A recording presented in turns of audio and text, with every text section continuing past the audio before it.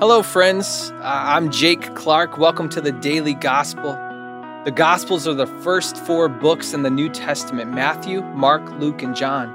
These are stories of Jesus' life on earth, the friendships, the parables, the sacrifices, the meals, and the miracles. We'll typically read and listen to 3 chapters a day, and we'll finish in 30 days. So from now until Easter, we will have read through all 4 Gospels. Make sure you have subscribed so you don't miss a thing. Today we're starting with the book of Mark. So jump in with us for the Daily Gospel. Today is March 21st. I will be reading Mark chapters 9 through 11, and the translation I'm reading is the NIV. Mark chapter 9. And he said to them, "Truly I tell you, some who are standing here will not taste death before they see that the kingdom of God has come with power." After 6 days, Jesus took Peter, James, and John with him and led them up a high mountain, where they were all alone. There he was transfigured before them. His clothes became dazzling white, whiter than anyone in the world could bleach them. And there appeared before them Elijah and Moses, who were talking with Jesus. Peter said to Jesus, "Rabbi, it is good for us to be here. Let us put up 3 shelters, one for you, one for Moses, and one for Elijah." He did not know what to say. They were so frightened. Then a cloud appeared and covered them, and a voice came from the cloud, "This is my son, whom I love. Listen to him." Suddenly, when they looked around, they no longer saw anyone with them except Jesus. As they were coming down the mountain, Jesus gave them orders not to tell anyone what they had seen until the Son of Man had risen from the dead. They kept the matter to themselves, discussing what rising from the dead meant. And they asked him, "Why do the teachers of the law say that Elijah must come first?" Jesus replied, "To be sure, Elijah does come first and restores all things. Why then is it written that the Son of Man must suffer much and be rejected? But I tell you, Elijah has come, and they have done to him everything they wished, just as it is written about him." When they came to the other disciples, they saw a large crowd around them and the teachers of the law arguing with them. As soon as all the people saw Jesus, they were overwhelmed with wonder and ran to greet him. "What are you arguing with them about?" he asked. A man in the crowd answered, "Teacher, I brought you my son who is possessed by a spirit that has robbed him of speech. Whenever it seizes him, it throws him to the ground. He foams at the mouth, gnashes his teeth, and becomes rigid. I asked your disciples to drive out the spirit, but they could not." "You unbelieving generation," Jesus replied, "how long shall I stay with you? How long shall I put up with you? Bring the boy to me." So they brought him. When the spirit saw Jesus, it immediately threw the boy into a convulsion. He fell to the ground and rolled around, foaming at the mouth. Jesus asked the boy's father, "How long has he been like this?" "From childhood," he answered. "It has often thrown him into fire or water to kill him. But if you can do anything, take pity on us and help us." "If you can," said Jesus, "everything is possible for one who believes." Immediately the boy's father exclaimed, I do believe. Help me overcome my unbelief." When Jesus saw that a crowd was running to the scene, he rebuked the impure spirit. "You deaf and mute spirit," he said, "I command you, come out of him and never enter him again." The spirit shrieked, convulsed him violently, and came out. The boy looked so much like a corpse that many said, "He's dead." But Jesus took him by the hand and lifted him to his feet, and he stood up. After Jesus had gone indoors, his disciples asked him privately, why couldn't we drive it out? He replied, "This kind can only come out by prayer." They left that place and passed through Galilee. Jesus did not want anyone to know where they were. Because he was teaching his disciples, he said to them, "The Son of Man is going to be delivered into the hands of men. They will kill him, and after 3 days he will rise." But they did not understand what he meant and were afraid to ask him about it. They came to Capernaum. When he was in the house, he asked them, "What were you arguing about on the road?" But they kept quiet because on the way they had argued about who was the greatest. Sitting down, Jesus called the 12 and said, "Anyone who wants to be first must be the very last, and the servant of all. He took a little child whom he placed among them. Taking the child in his arms, he said to them, "Whoever welcomes one of these little children in my name welcomes me. And whoever welcomes me does not welcome me, but the one who sent me." "Teacher," said John, "we saw someone driving out demons in your name, and we told him to stop because he was not one of us." "Do not stop him," Jesus said, "for no one who does a miracle in my name can in the next moment say anything bad about me. For whoever is not against us is for us. Truly I tell you, anyone who gives you a cup of water in my name because you belong to the Messiah will certainly not lose their reward. If anyone causes one of these little ones, those who believe in me, to stumble, it would be better for them if a large millstone were hung around their neck and they were thrown into the sea. If your hand causes you to stumble, cut it off. It is better for you to enter life maimed than with 2 hands to go into hell, where the fire never goes out. And if your foot causes you to stumble, cut it off. It is better for you to enter life crippled than to have 2 feet and be thrown into hell. And if your eye causes you to stumble, pluck it out. It is better for you to enter the kingdom of God with 1 eye than to have 2 eyes and be thrown into hell, where the worms that eat them do not die, and the fire is not quenched. Everyone will be salted with fire. Salt is good, but if it loses its saltiness, how can you make it salty again? Have salt among yourselves and be at peace with each other." Mark chapter 10. Jesus then left that place and went into the region of Judea and across the Jordan. Again, crowds of people came to him, and as was his custom, he taught them. Some Pharisees came and tested him by asking, "Is it lawful for a man to divorce his wife?" "What did Moses command you?" he replied. They said, "Moses permitted a man to write a certificate of divorce and send her away." "It was because your hearts were hard that Moses wrote you this law," Jesus replied. "But at the beginning of creation, God made them male and female. For this reason, a man will leave his father and mother and be united to his wife, and the 2 will become one flesh. So they are no longer 2, but one flesh. Therefore, what God has joined together, let no one separate."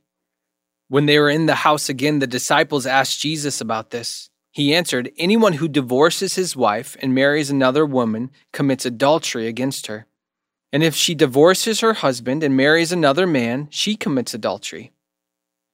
People were bringing little children to Jesus for him to place his hands on them, but the disciples rebuked them. When Jesus saw this, he was indignant. He said to them, "Let the little children come to me, and do not hinder them, for the kingdom of God belongs to such as these. Truly I tell you, anyone who will not receive the kingdom of God like a little child will never enter it." And he took the children in his arms, placed his hands on them, and blessed them. As Jesus started on his way, a man ran up to him and fell on his knees before him. "Good teacher," he asked, "what must I do to inherit eternal life?" "Why do you call me good?" Jesus answered. "No one is good except God alone. You know the commandments. You shall not murder. You shall not commit adultery. You shall not steal. You shall not give false testimony. You shall not defraud. Honor your father and mother." "Teacher," he declared, "all these I have kept since I was a boy." Jesus looked at him and loved him. "One thing you lack," he said. "Go sell everything you have and give to the poor, and you will have treasure in heaven. Then come follow me." At this, the man's face fell. He went away sad because he had great wealth. Jesus looked around and said to his disciples, "How hard is it for the rich to enter the kingdom of God?" The disciples were amazed at his words, but Jesus said again, "Children, how hard it is to enter the kingdom of God.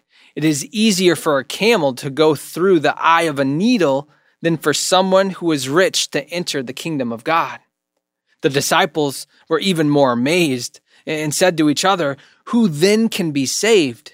Jesus looked at them and said, "With man this is impossible, but not with God. All things are possible with God."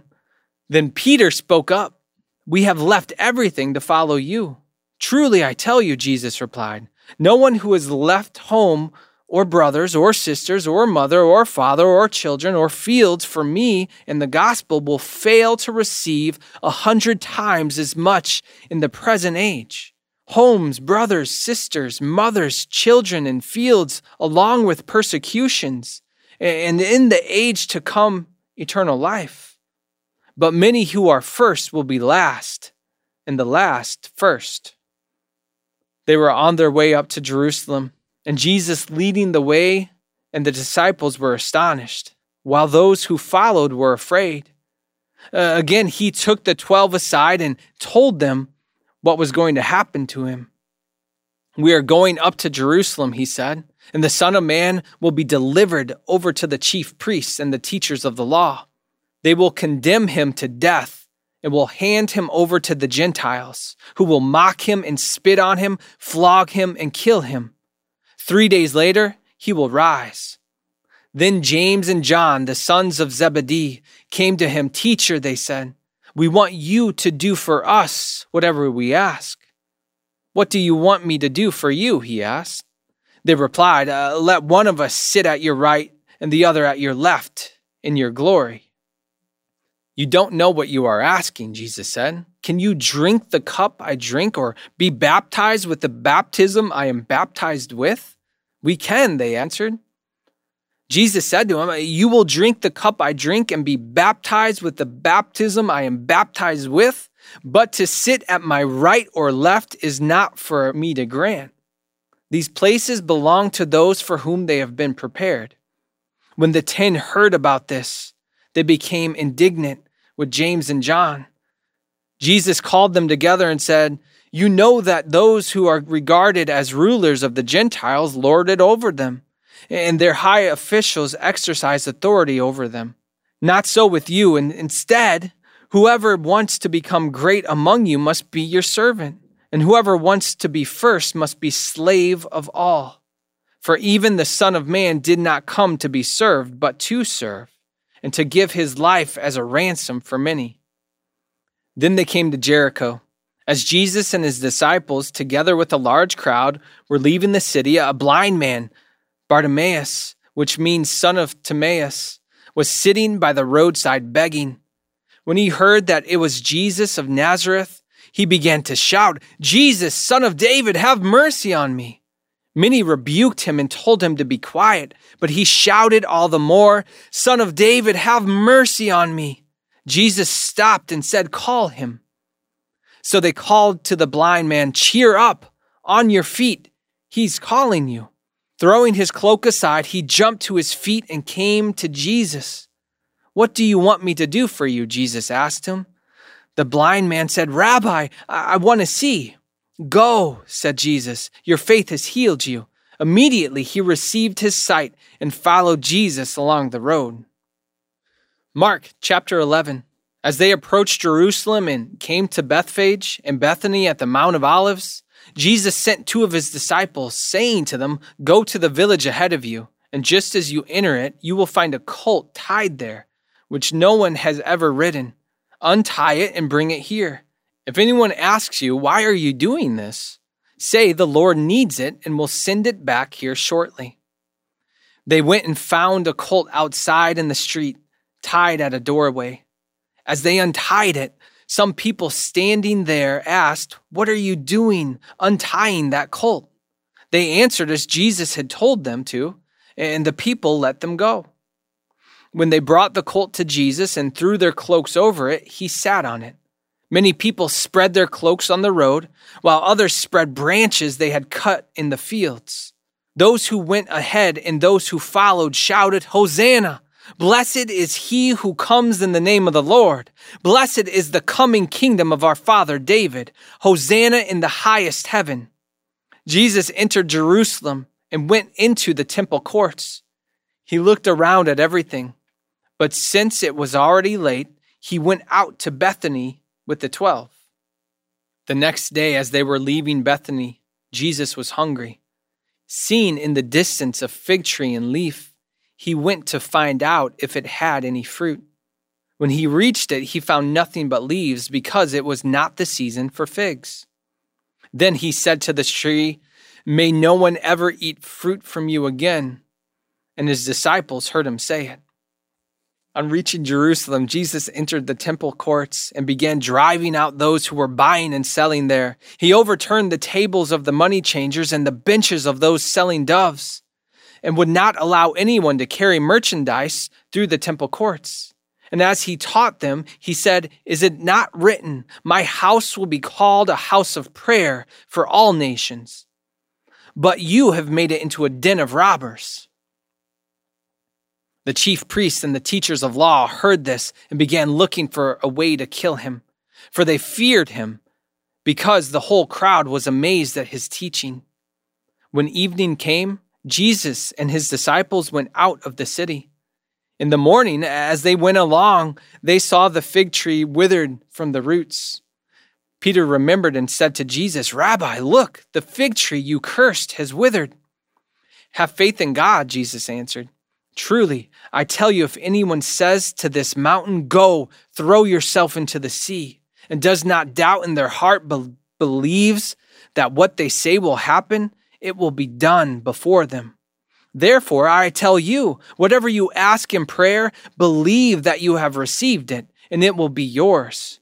And when you stand praying, if you hold anything against anyone, forgive them, so that your Father in heaven may forgive you your sins."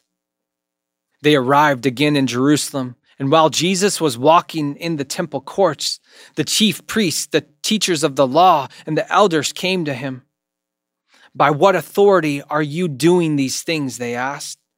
"And who gave you authority to do this?" Jesus replied, "I will ask you one question. Answer me, and I will tell you by what authority I am doing these things. John's baptism, was it from heaven or of human origin? Tell me." They discussed it among themselves and said, "If we say from heaven, he will ask, 'Then why didn't you believe him?' But if we say of human origin," they feared the people, for everyone held that John really was a prophet. So they answered Jesus, "We don't know." Jesus said, "Neither will I tell you by what authority I am doing these things." That was Mark chapters 9 through 11. Let me pray for you now. Dear God, thank you for your goodness. Thank you for your faithfulness. Thank you for your mercy and your love. God, sometimes it seems so easy to just want to stay on the mountaintop, so easy to stay where it's comfortable. Just like Peter was telling Jesus, let's just stay here. If you stay here, you won't have to go to the cross. You won't have to suffer. But Jesus knew, God. He knew that being comfort, it was not the goal. Jesus knew that the cross itself was not even the goal, that the pain and the suffering, all that Jesus had to endure on the cross, it was a path to the goal. And that goal, God, the goal is that you would receive the glory. The glory of God, that should always be our goal. In everything we say and everything we do, we should do it for your glory, God. Please give us the strength to do that, Lord. Please give us the courage to leave the mountaintop, to endure the pain and suffering, to embrace uncomfortable situations, knowing that your purpose is so much more important than our comfort. Also, thank you for being a God that does not remain on the mountaintop. Where we go, you go. As we find ourselves in those difficult situations, may we be reminded that you are with us, that you are working. And may we be reminded that in all things you are being glorified and that you should be glorified. It's in your Son's name we pray. Amen.